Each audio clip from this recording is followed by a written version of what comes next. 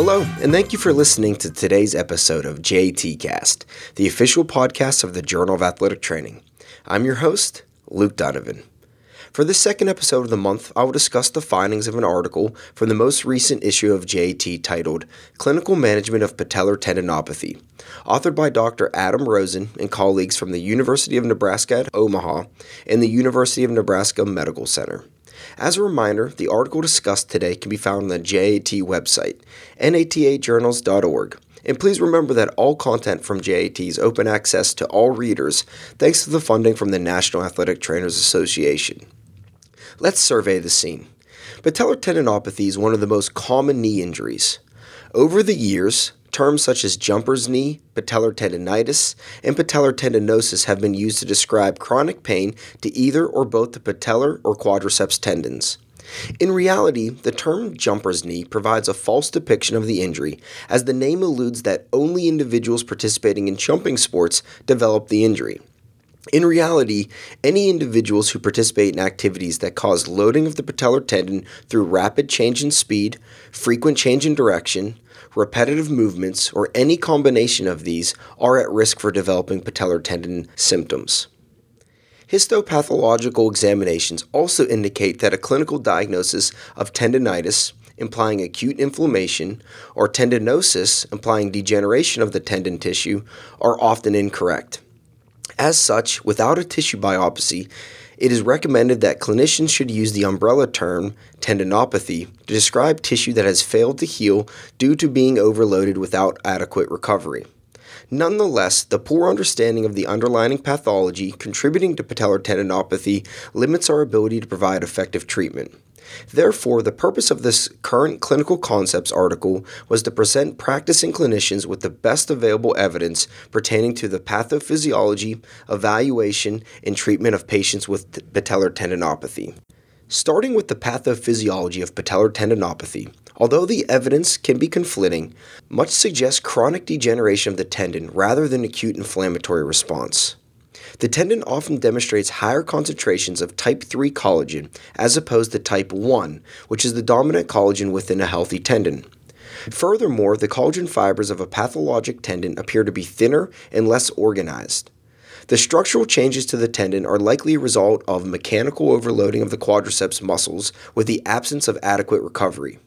In response, the tendon begins to weaken in response to the excessive submaximal tensile strain placed on the tendon. Certain risk factors have been identified that may expedite this process. A primary risk factor is participation in activities that repetitively load the patellar tendon coupled with training behavior.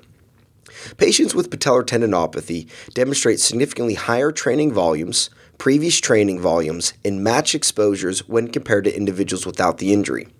Aside from behavioral factors, a recent meta-analysis found that higher body weight was associated with patellar tendinopathy, and despite common speculation, the type of playing surface was not related to the development of the injury. Other studies have observed differences in muscle strength, static alignment, and range of motion when comparing individuals with and without patellar tendinopathy, or found a relationship between these measures and the level of self-reported disability.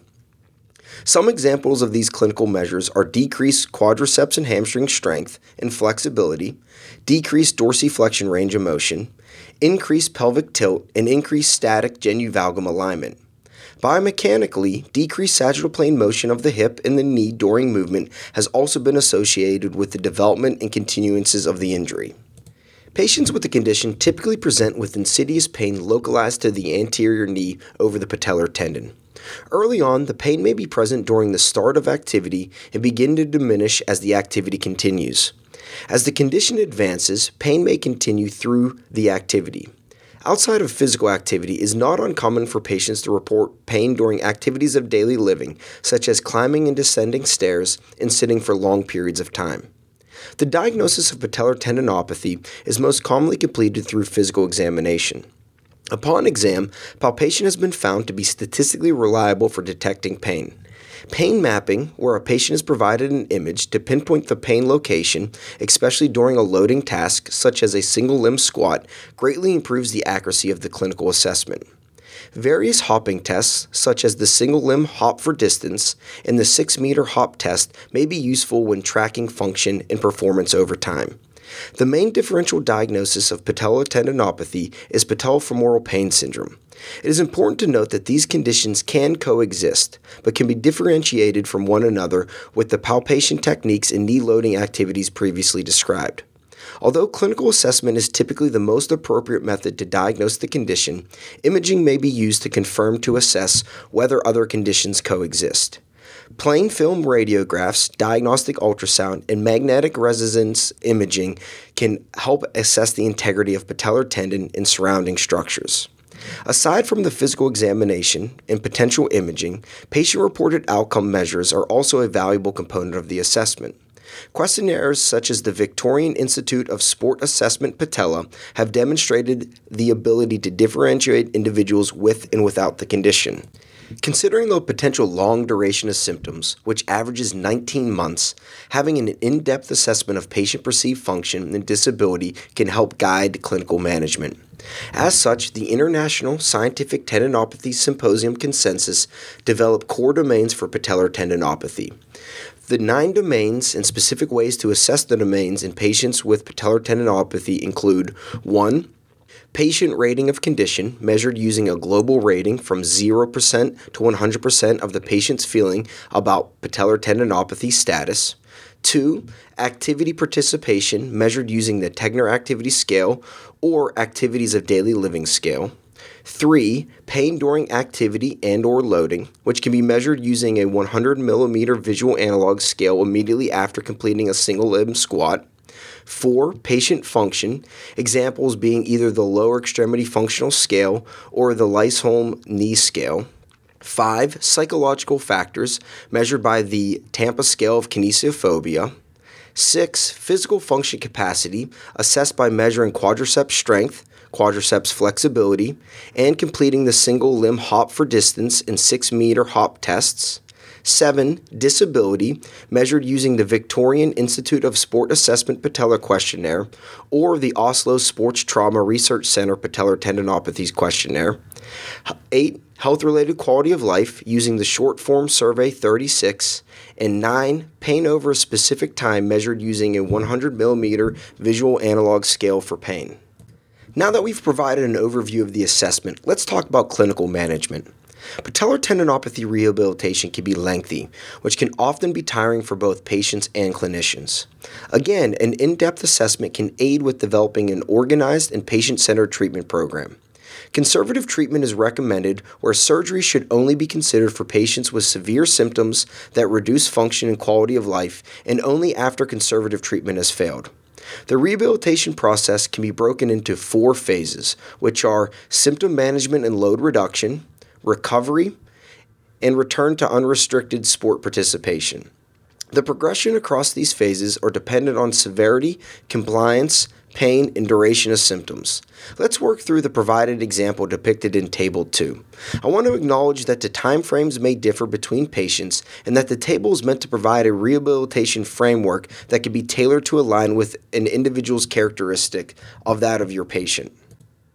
For symptom and load management, where this phase may last 4 weeks, studies have shown that complete rest and passive modalities are inferior to exercise and progressive loading regimens. Therefore, finding the balance between reducing tendon stress and optimizing loading is key. Initially, the volume and frequency of activities should be reduced to being below 25% of normal volume. Appropriate load can be monitored and progress using a pain monitoring model. Most pain monitoring models rely on visual analog scales where a threshold of acceptable pain is identified. In this case, a 5 out of 10 is considered acceptable, where if a patient reports a 5 out of 10 at the end of an activity, they may resume training the following day as long as the tendon pain is reduced to being below a 5. Other activities that can be completed in this first phase include replacing jumping, squatting activities with aquatic therapy, completing isometric quadricep activation exercises, completing Spanish squats, completing quadricep stretching, and including some modalities such as noxious TENS and low-powered laser, as well as ionophoresis. Going into our second phase, the recovery phase, which typically spans between week 2 and week 6, the pain threshold should remain below a 5 out of 10 on a pain visual analog scale, but sport participation can begin to increase up to about 50% of normal volume. In addition, patients can begin integrating submaximal jumping and squatting into their exercise routine. Specific exercise progression may include concentric double limb knee extensions, 25-degree decline double limb squats, and a continued quadriceps stretching program. Patients may also benefit from patellar tendon strapping during activity. For our third phase, typically between 4 and 12 weeks, patients will begin to start the rebuilding phase. During this phase, the acceptable pain threshold is now reduced to 3 out of 10, and sport participation volume is progressed up to 75% of normal training. Patients can now begin working toward maximal jumping and moderate plyometric training. Patients may continue the 25-degree decline squats and begin introducing additional exercises such as squats, leg press, and hack squats. A pain monitoring model should be implemented during these types of exercises. Quadriceps flexibility and patellar tendon strapping should also be continued to used. The final phase, which typically begins approximately 12 weeks after, should include unrestricted sport participation. With that being said, pain monitoring with a threshold of 1 out of 10 should continue to be implemented. In addition, the 25-degree decline squats, traditional squats, leg press, and hat squats should be continued and progress to great loads as strength continues to increase. Finally, quadriceps stretching should also continue to be implemented. In summary, patellar tendinopathy is a complex condition that requires a systematic and multifaceted approach to ensure patient recovery. A comprehensive evaluation may aid with developing a patient-centered rehabilitation program. Well, that's it for today's JAT Cast. Please remember to rate and subscribe to the podcast, which is available on iTunes, Google Play, Spotify, YouTube, and Stitcher. You can find out more information about upcoming podcasts and other JAT events on our Twitter, Facebook, and Instagram accounts at JAT_NATA. Thank you for listening and keep a lookout for next month's JAT Cast episode.